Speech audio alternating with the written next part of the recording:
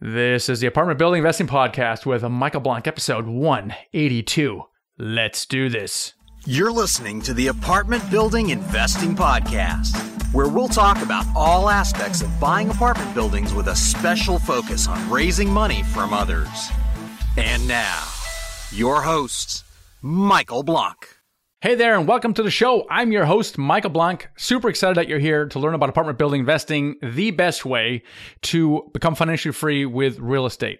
Today on the show is someone who exemplifies this because within a year of getting started with multifamily, he has enough money from his investments to cover his living expenses and then some. And it's amazing how quickly people are able to literally quit their jobs, become financially free, achieve their goals in an unbelievably rapid time. Typically, most people between 1 and 2 years of getting started with multifamily, they've replaced their income, they've quit their job. It's just amazing. It's the most direct route to quitting your job, and it's for anyone who's thinking real estate. And you can do it without any prior experience in any of your cash. And that's what I found really exciting. I always thought when I was flipping houses, we flipped like 3 dozen houses in 3 years, that it would prepare me. I would take that and I would graduate to the advanced art of apartment building investing. And so I called my brokers and hey, broker, I'm the man. And the broker would say, hey, demand, that's great that you flipped all these houses, but how many apartment buildings have you done? And I was like, well, none, but look at all the houses I flipped. And they would say, well, that's great, Michael. Send me a proof of funds and I'll send you the deals I have. And I'm like, crap. I didn't have any proof of funds at the time due to my restaurant debacle. And so I was kind of dead in the water. And now looking back on it, I was making all kinds of mistakes. Number one, I wasn't using the right language. I felt like that single family house investing world would prepare me for that, and it didn't. I thought that I was the man when it's in this business, not about you, it's about the team that you've built. And I didn't understand any of those things. Now understanding those, we're able to teach this to our students and our YouTube videos and now in the podcast.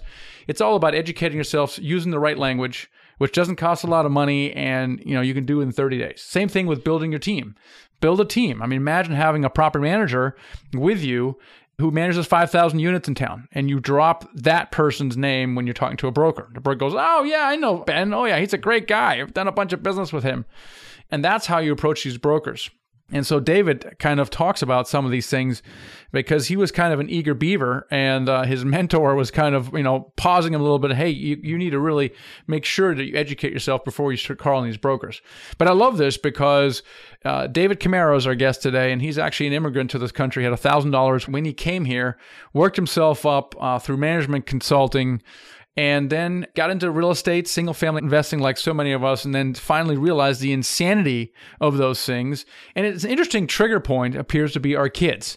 And this typically happens when we're in our mid-30s. We start having children and we working a lot because we want to earn a lot. And then we finally realize that, man, this earning money is not everything there is, because as we're working and slaving and earning money, we're missing our kids grow up. And that triggers and wakes a lot of people up and going, hey, gosh, I need to do something. I can't just buy a townhouse one a year. If I do that, it's going to take me 10, 15, 20 years to actually replace my income, cover my expenses. What else is there? And the answer that we all come to quietly, secretly, is multifamily apartment buildings. And David was no exception to that rule. And he describes his journey in that transition from the single family house investing space, and then his unbelievable ability to do deals and replace his income. Within 12 months of getting started, he did 4 deals. And it's just amazing. And we talk a little bit about that law of the first deal and how powerful that was. And my gosh, when he closed that first deal, brokers are calling him, investors are calling him. It's just amazing. It's this law of the first deal is so powerful. This is why I tell everyone watching, listening to this, just focus on your first deal, because everything will literally follow. In fact, David tried not to do his second deal. And like I sometimes joke, you have to expend more energy not to do your second deal than simply do it. And he was trying to expend energy not to do the second deal because he wanted to stabilize the first one. And it just came to him. In fact, it was so ironic. It wasn't just one deal that came, but 2. So essentially he was working 2 deals at the same time. Fascinating journey. And it's amazing because we talk about some of the mindset challenges and hiccups that we have, what those were and how we overcame them. So let's get right into the interview. It's super, super fascinating. Let's get an interview with David Camaro. Here we go. David, welcome to the show today. Thank you. Thanks, Michael. I'm very happy that you're having me on. Yeah, this is great. You've done so much in so little time. I think your story is going to be so inspiring to everyone listening and watching to this. Wind back the clock a little bit. Think back to when you first got started with real estate investing. And I already know kind of where the story is going. It's like so many people, you start investing in single family houses. What was going on at the time? Why did you want to start investing? And what was kind of your initial plan when you got started? So I first really got interested in the whole buying property thing when we bought our personal house, my wife and I. We bought a house in 2004 in the suburbs of Chicago. And I read a few books at the time after we closed because it was, at the time, it was 5% down. You could leverage basically 95%. And it made a lot of sense. And from a personal perspective, I didn't grow up in the United States. I grew up in Ukraine, Sierra Leone. So there's always an entrepreneurial spirit. I used to sell cigarettes when I was 12, used to sell soft drinks at my dad's hospital, drove an ice cream truck, that kind of thing. So I wanted to do something where it was something that I owned. And I really got interested in the whole real estate experience at that time. So I attended a bunch of conferences, read a number of books, and felt like this was something I could do. So I think it was 2 years after we bought our personal house that we bought one duplex and one threeplex in Northwest Indiana. And I knew that it was a bit of a risk, but I wasn't risking too much money, and I knew I'd learn a ton from it. So that's kind of how I got into it. Why did you want to get into real estate investing? What was your goal? The goal at that point was eventually to be able to scale up to be a bit more passive. I've always been fascinated by kind of people that have built wealth, and disproportionately a lot of those folks seem to have come from real estate. So really the plan was buy a house a year type of thing, if possible.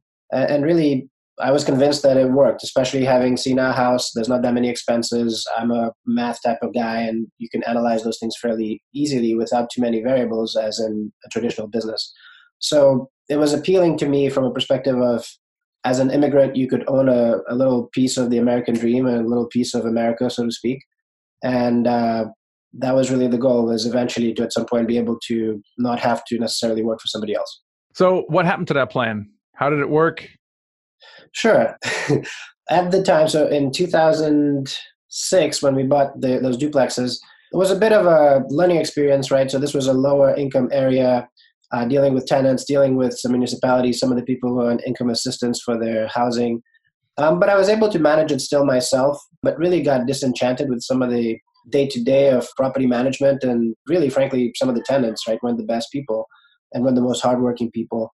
But still believed in the plan. Life happened, got a different job. The recession happened. We ended up moving to Michigan. We had 2 kids. So the original plan was to keep buying a house a year. I think I bought another house in 2007, which was in an auction, which was actually a really interesting experience. It was a house that I was looking at buying. Originally, I had gone in, seen the house, but then drove by it like 2 weeks later, and it had an auction sign in front of it. I said, I should check this out. So go in this big convention center in Chicago, whole auction process, kind of like what you see in the movies. Do I have this? Do I have a 2000? You can really get lost in that. But I ended up winning the bid, and that property I still have. It's a really good property. However, after that, again, like I said, had kids, moved to Michigan. The plan kind of fell to the wayside a little bit. By 2016, I bought another single family, and we moved from Chicago to Michigan. So we ended up renting the house we lived in. So we accumulated at that point 7 houses or 7 units, but it definitely wasn't as quick as we had anticipated or as I would have liked. So how did your plan change?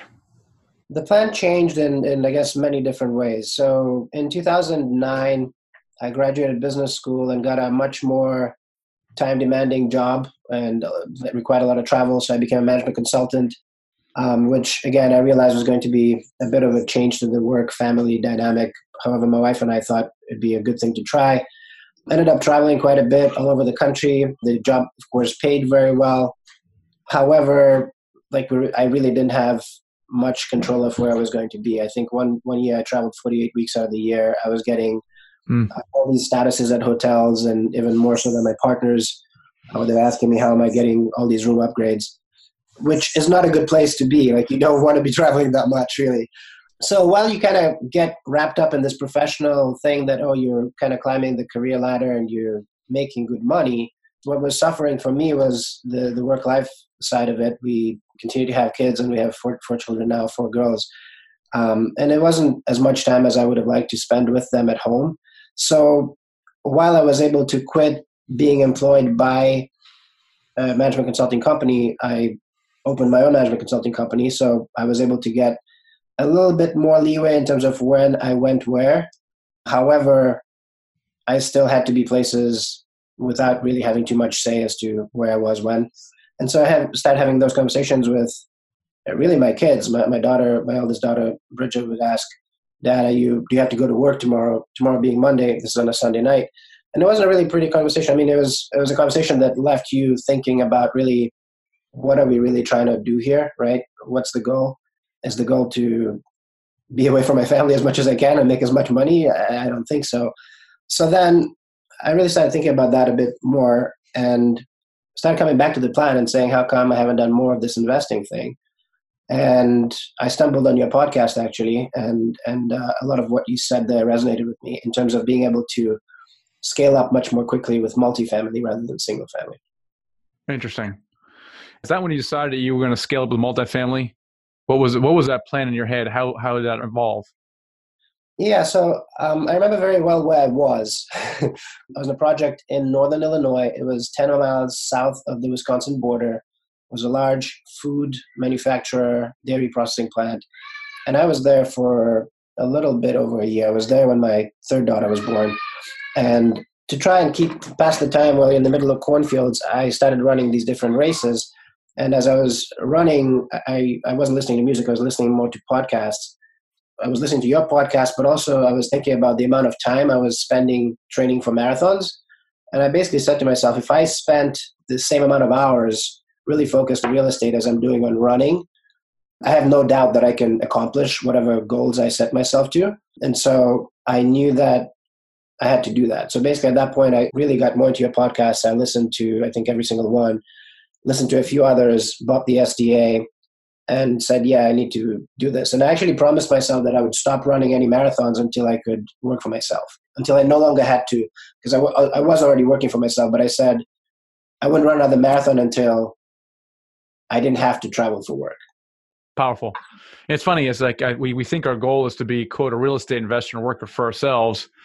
And that's not really the goal. The real goal is financial freedom, right? It's being able to do what we want when we want to do it. And I was the same way when I started flipping houses. I was like, oh, I'm a real estate investor. Woohoo. And then I discovered that that's not even the actual goal, because flipping houses is a lot of work. And so you were already working for yourself. You're like, okay, I'm working for myself, but that's not actually where I wanted to go. And so what did you do to get started? So what were in your mind? What were some of your biggest challenges or mental blocks that you had? And then how did you attempt to get over them? Yeah, that's a really good question. There's several mental blocks, I think. One definitely was that you could borrow a lot more money for a lot bigger projects more easily, right? That was something that I did not know and definitely learned from your podcast, was that, I mean, for essentially non-recourse loans, right? So that you can borrow more money, more favorable rates if you were over $1 million in loan amount. That was very eye-opening and interesting to know. And typically, how do we make sure that we have the down payment, right? Like, where am I going to get the money, right? So that was a big one. And for me, for that particular one, that wasn't so much of an issue. So since I've been working for myself, there'd been a lot of really good cash flow from the business. However, I plowed a lot of that money into my house, and we've done a big, massive renovation of our house. And there was also a topic of conversation with my wife, which was, hey, should we have bought something or should we invest in our house? And of course, it's like it's a tug of war type of situation. It's hard to not invest in your house. That's where you live. That's where you spend your time. But then after that, the discussion was, when we're done investing in our house, should we really consider that as a draw, as a home equity line of credit to go buy a building that would essentially take me off the road as much? And we had that conversation. My wife was on board, and that's what we did. Interesting. So how did you get started then? You were listening to, obviously, some podcasts here. What were some of the first steps that you did? Yes, I was listening to the podcast. I bought the online course. I did most of that course. I don't think I did all of it. I got a bit impatient with just listening to the audios and listening to me to go on and on for hours on end. No, I think the course was great. I thought it was just like, I'm a very action-oriented person, so I wanted to do stuff. So I think I did more of the looking at LoopNet, getting whatever decks I could, and analyzing deals. And frankly, a lot of the deals that I originally analyzed just didn't make the hurdles, right? So stumbling block there was a lot of these deals don't work. Like, am I doing something wrong, or what do I have to do differently? But then finally, I got into a few deals that seemed to make sense from the numbers perspective. And I guess the next thing that really made me accelerate that whole trajectory was I knew that I was ready to do something. I knew that we had the money that we could potentially draw from the home equity line in our house. The next thing really was attending the Freedom Summit that I went to, which was your seminar. That was in 2018. I think it was April. That's right. And then you decided to start working with our mentoring program. I think Josh Sherling, actually, you were working with him. And if I remember correctly, Josh flew in with his private plane to the Financial Freedom Summit. And since you guys are both from Michigan, he goes, "Oh, why don't you hop on?" And so you got like a private flight back home. Pretty much, yeah, that was part of it. So I had heard Josh on, I'm not sure what podcast. So and I was like, wow, here's this guy from Michigan. So I'd heard his podcast and I found his story quite interesting and frankly inspiring. And then I was at the meet and greet of your event, and I think I'd seen that Josh was a mentor. And so we got introduced, and he was like, "Hey, I'm Josh." I'm like, "Hold on, you're the pilot." So he was taken aback because he didn't realize, or he didn't expect me to know him. So we struck up a conversation, and he was like, "Yeah, I'm actually here, and I did fly in, and I'm flying back on Sunday," or whatever day it was, which was the same day I was going back on. So yeah, it definitely worked out. That's awesome. So you started working together. And so let's talk about kind of your activity once you really got started. Before you were looking at LoopNet, and then you started working with Josh. What are some of the steps leading up to that first deal that you did? Sure. So I started, I think the benefit to me of the program was that I knew that I was going to potentially be able to fumble my way through this, right? But I knew that I was going to make mistakes, and I was going to go much more slowly because I'd be much more careful and not know where to find the right answers.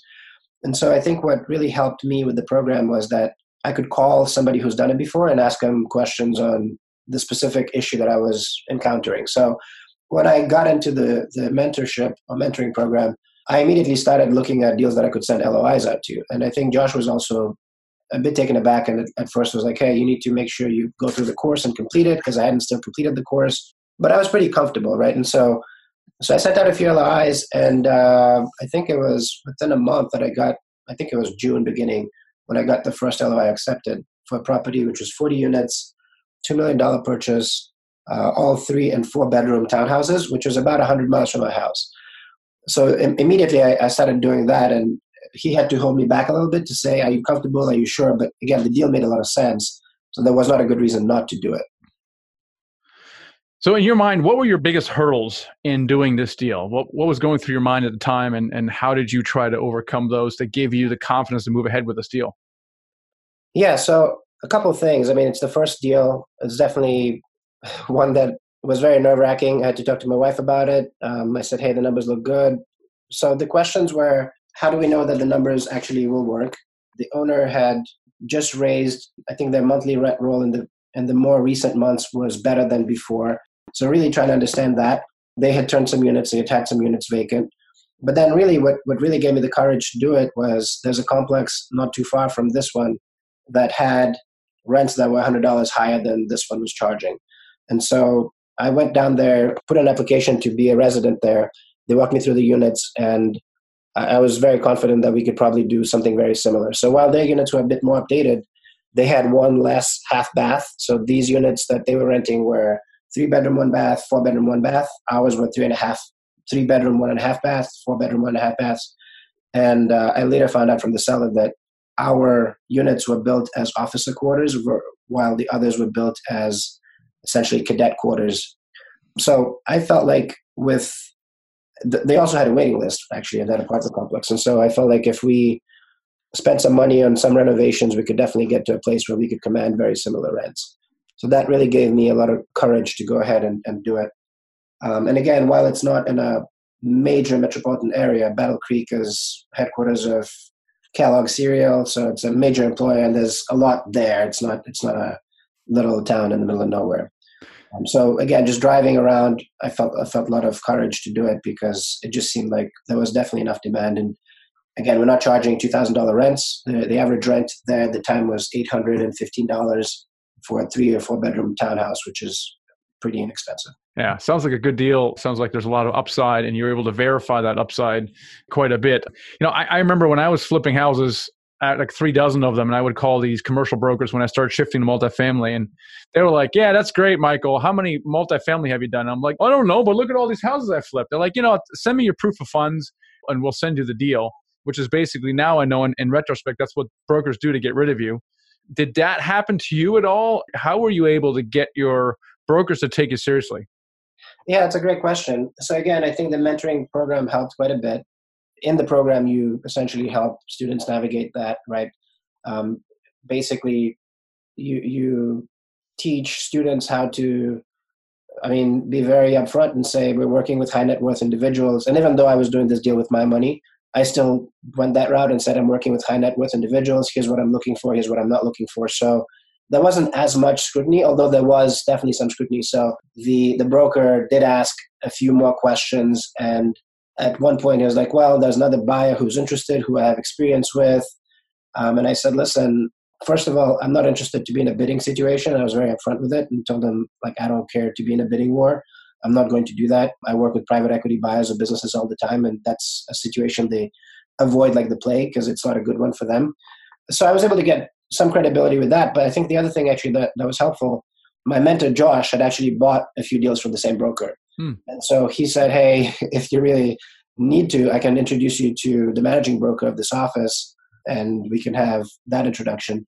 I don't think I needed that introduction at that time, but once the LOI was accepted, I did have Josh kind of send an intro and say, hey, here, this is David, is definitely serious, and you guys take it from there. But definitely there was a bit more scrutiny up front. And I think the main one is, like you say, they ask for proof of funds and that kind of thing. But I was able to get around that saying, I'm working with high net investors and I don't necessarily have all the money up front right now. In my case, I didn't have my home equity line lined up right now. I knew how much I could get, but I hadn't exactly taken it out yet. So that's great. I think you used the right language, it sounds like, and it kind of made that proof of funds go away. And we see that all the time. When you sound halfway intelligent, you don't sound like a newbie, and you're talking about yourself in terms of your team, it just goes away. So yeah, well done on that. How did the closing go? And any hiccups there? Was it relatively smooth, or what happened through close? Yeah, it was actually a relatively smooth deal up to the close, and then on the day of close, there was a major hiccup.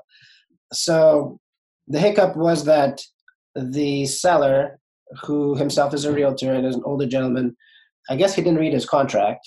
He didn't read the purchase and sales agreement. But of course, we are taught in the course and through the mentoring program to make sure that in the PSA, the purchase and sales agreement, we make sure that when you close, rents are prorated as of the day of close, right? So essentially, I think we closed on the 4th of October. So the seller was very upset to find out that he owed us all of October's rent, right? So he was essentially at the point of saying he wouldn't show up for closing. Like he didn't care. It was not going to happen. He hadn't collected everything. I'm like, well, listen, this has been in the contract for over 3 months and your attorney approved it. And he had an attorney who, again, was probably an older gentleman, hadn't necessarily paid attention to that clause, or maybe hadn't explained it to the seller. But again, I wanted to do the deal. I told him, I said, listen, at the end of the day, when the month is done, everyone ends up with the same cash position. It's only a matter of whether the money is collected up front or at the end of the month. And while I understand you may have poor collection procedures that you may not have collected all the rents by the 4th, that's what the contract states. So here's what I'm proposing we do. You escrow those funds, and then we'll work with you every week on a weekly basis to see what funds we've received, what funds you've received, and we'll true it up. So that ended up pleasing him enough. He came to close, and we worked with him through that month to make sure that we were clear as to who received what monies when. But yeah, he was very upset, and I haven't experienced that situation since. I think he was a little bit of an unsophisticated seller. Again, he was a realtor. He bought these. There were 10 buildings. There are 10 buildings with 4 units each. And he had bought them with his sons over a period of time. But, ended up being a great person to work with, and everything worked out. That's great. That's great. So first deal, so that's really awesome. What difference did that first deal make to you in terms of what happened next? Yeah, so That deal went really well. I started getting, I think, calls from brokers saying, "Oh, congratulations, you closed this deal. We have these other deals." They started sending me things. So that became nice. People, I guess, it gives you credibility.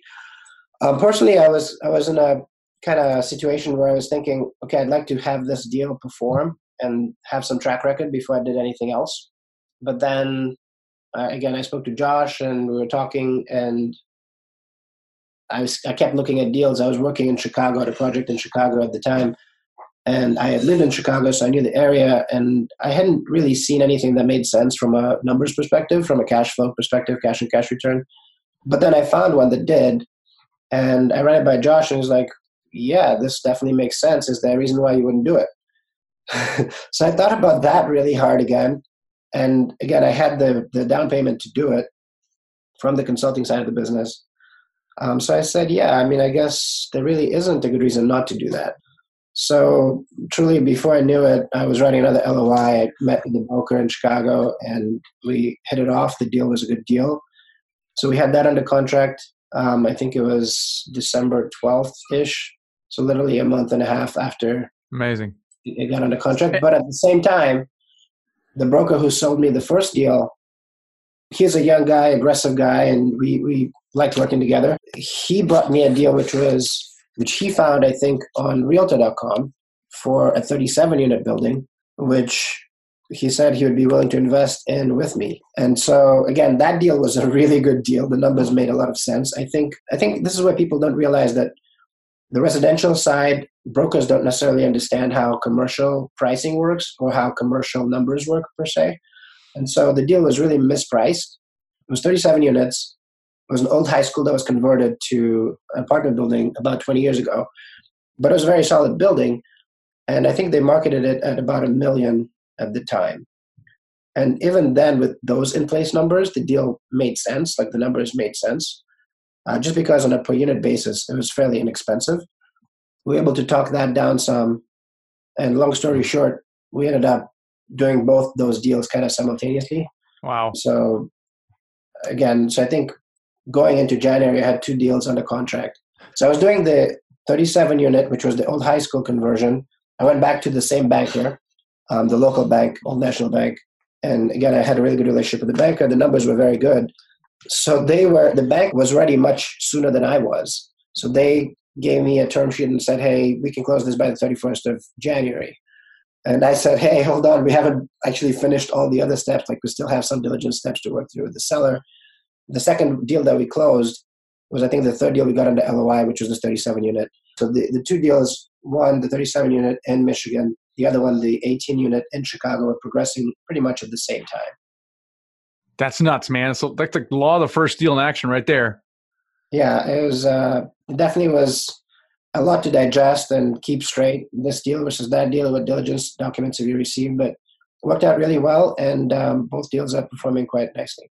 That's great. Now, so you're still self-funding these now. I think you had your broker in there as well as a partner. At what point are you syndicating? Yeah, so the broker came in for $50K investment. And again, because the deal was fairly inexpensive, we didn't need that much money to do the deal. We did have a big reserve because the building needed a roof.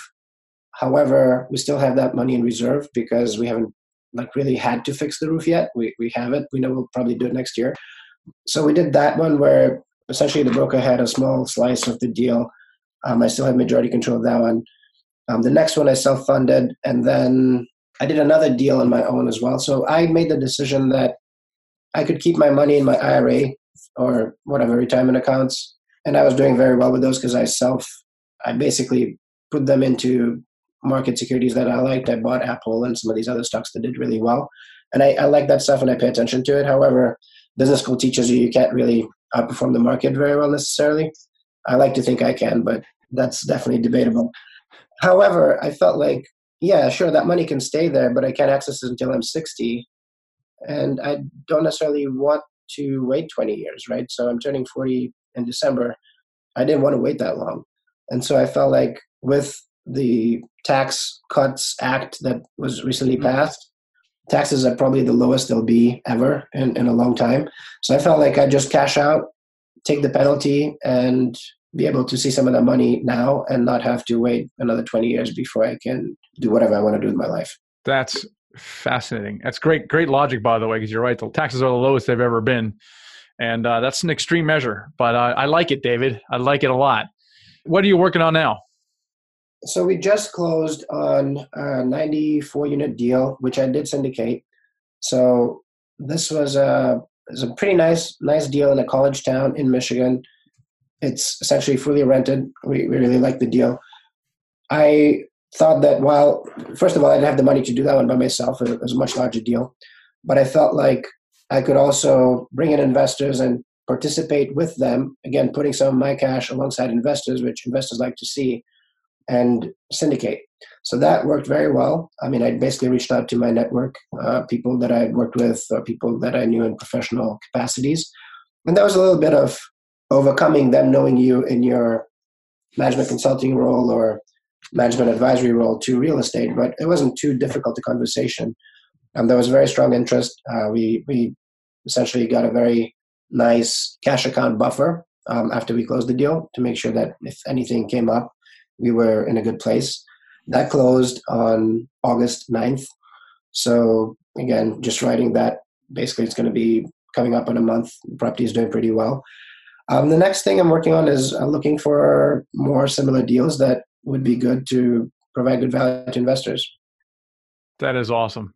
Now, at what point, now I know you have this management consulting business, which is very, very successful, and what you're using it as almost like a cash generation business, and you're plowing it into the multifamily. At what point here are you covering your living expenses? Like if you could walk away, when roughly could that have been? I probably could walk away before the large syndication deal, so before the 94-unit deal, because so at that point we had about 153 or so units before the 94-unit deal. So yeah, that definitely covers expenses, living expenses for sure, and frankly being very comfortable. However, I feel like, again, I've not been doing it for too many years, right? So I wanted to build up a bit more of a cash buffer. And frankly, the management consulting business is very interesting, and I like working with the people I work with. So, I mean, I'm not sure when I walk away and if I do walk away, but definitely working towards maybe bringing more people into the management consulting business where I can have the right people travel more and I can travel a bit less. Ah, interesting. So you're thinking of an exit strategy out of that. That's awesome. And what's amazing is you're doing all this stuff while you're doing the management consulting business, which it sounds like is already a 40-plus hour job in the first place, right? Absolutely. Yeah, that's great. It's a long job. I mean, when you have clients that need things done, especially when you're on site, you're working on site as long as it takes. And then when you're off site, you get calls at whatever time of day and weekends. So definitely demanding work, very interesting, very rewarding, and being able to see the impact you make on other organizations and have them flourish after the fact. But it's actually not too different from the property business, right? So I work with private equity buyers of businesses that are looking to institute good processes to maximize the value of the asset. So very often there's just more variables on that side of it versus the property side. So one of the objections, that we hear a lot is, hey, I don't have the time for this stuff. Because almost literally 100% of people who quit their job actually started with a job. And so you're obviously pretty busy. You have 4 kids and you have this management consulting job, and somehow you're still managing to get these deals done.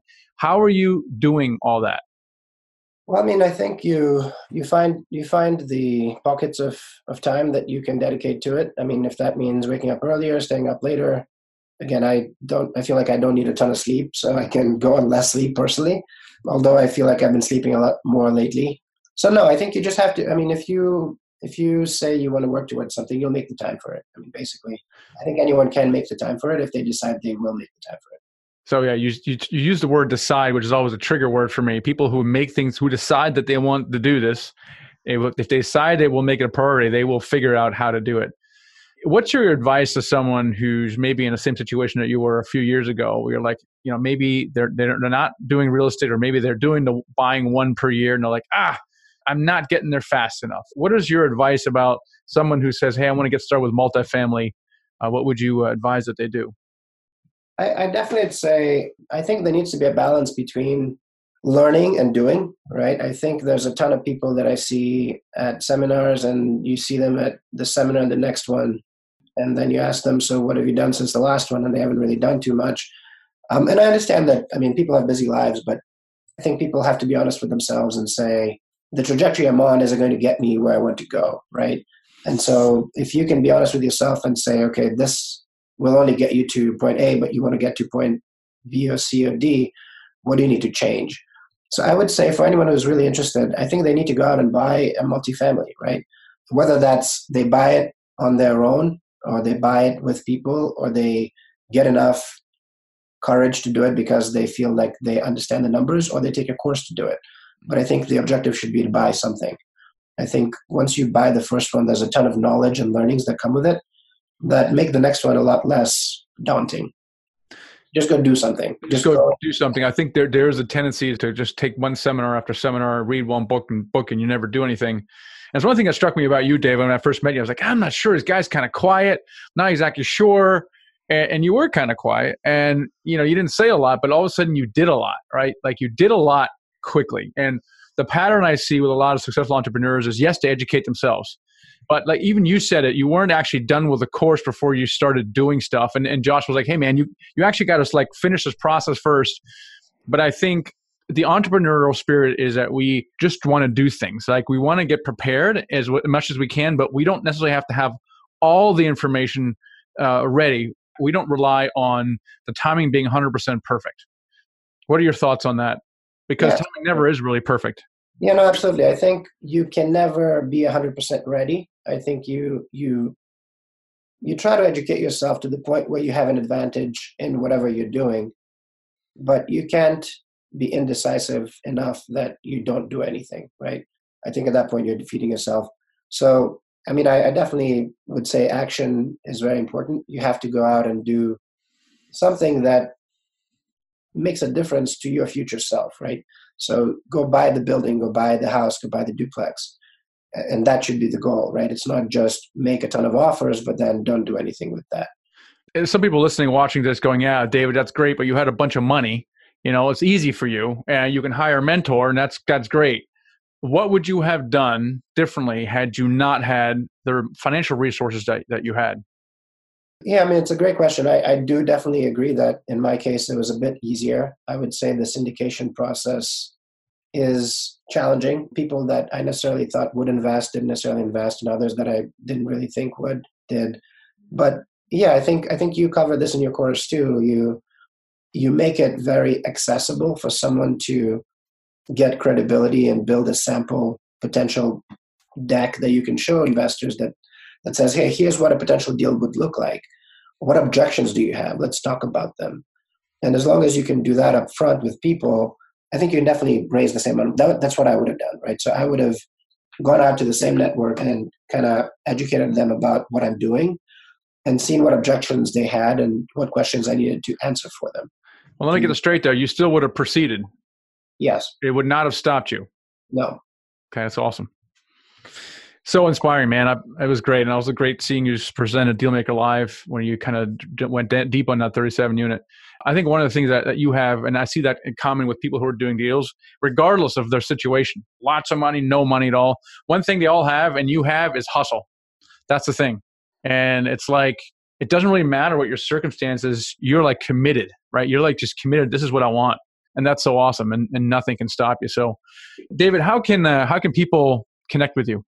You can definitely reach me at my email at david@capesierracapital.com. So that's CAPESIERRA capital.com. Or you can call me directly on my cell, 773-263-2657. Back to what you just said. I think hustle is very important. I came to the United States with $1,000 in my pocket at 17, really not knowing too many people here. I had a friend from high school in Sierra Leone who was very helpful, and their family was very helpful. But ultimately, you kind of have to make good decisions and put yourself in a position to succeed, right? I think if you want to make an excuse, or I guess I'm not sure who I attributed the quote to, but whether you believe you can do it or you can't do it, you're correct, right? Whatever you believe. Henry Ford said that. Yeah, that's a good one. Yep. So you just have to believe that you can do something and truly put yourself in a position to succeed. Go find the resources, find the right people, find the knowledge, and find the money to get it done. So good. Dave, thanks so much for being here today. Thank you very much, Michael. It was a pleasure. Thank you very much. The one thing people that do deals have in common is they have hustle. Literally, that's the common thread. We have different demographics, different financial situations, different networks. It really actually doesn't matter. Young, old, too young. It really doesn't matter what you have, what you don't have. It literally doesn't, because we have examples of people who come out of the gate with a bunch of money, do deals. We have examples of people who have no money and do deals. It really doesn't matter. What they all do have is hustle. They have a commitment to the outcome, which is financial freedom.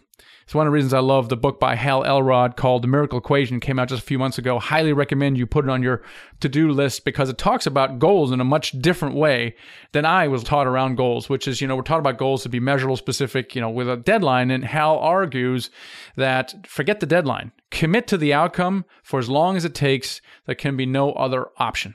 Okay, so if it takes you 12 months to do a deal, oh gosh, that's a really long time. Okay, or 18 months, who cares? Okay, who cares if it takes you a really long time to do a first deal? Stick with it. Okay, you've got to stick with it and commit to the outcome because that law of the first deal is so universal. It's so powerful. Trust me. Well, don't just trust me. David just talked about it. That deals will just come to you. You become this magnet for deals and money. So just focus like a laser on that first deal, regardless of how long it takes. Now, my observation is that I think eventually everyone will achieve their goals. There's no question about that. But I also observe that people who have mentors, especially people who have done what you want to do, accelerate their timeline significantly. And David is no exception to that. He was one of our mentoring students. Shout out to Josh Sterling, great guy, full-time apartment building investor, syndicator. All of our mentors are full-time syndicators. And I'm actually blessed to have these people. They're really hard to find and, by the way, to manage, right? Because these guys don't have to work. So it's really hard to tell them, hey, I need you to fill out a time card or do this, the other thing so you can get paid. And they're like, it feels too much like a job. I'm not going to do that. Anyway, great group of guys. And so if you want to learn from the best in the industry who are working with us to help you guys quit your jobs, then find out and see if a mentoring is right for you. You can do that by going to themichaelblanc.com/mentor, and you can schedule a call with us and see if it's right for you. That's themichaelblanc.com/mentor. I hope that you guys were inspired by David. And I just love that question at the end, what would you have done if you didn't have the money? And he goes, wouldn't have changed a thing. And I love that. And that goes back to the hustle and the commitment to the outcome, which is financial freedom. Thank you so much for your time and attention. I'll catch you guys on the next episode. Thanks for listening to the Apartment Building Investing Podcast with Michael Blanc. For more free podcasts, articles, and videos, go to themichaelblanc.com. There, you can also download the free ebook, The Secret to Raising Money to Buy Your First Apartment Building. Till next time.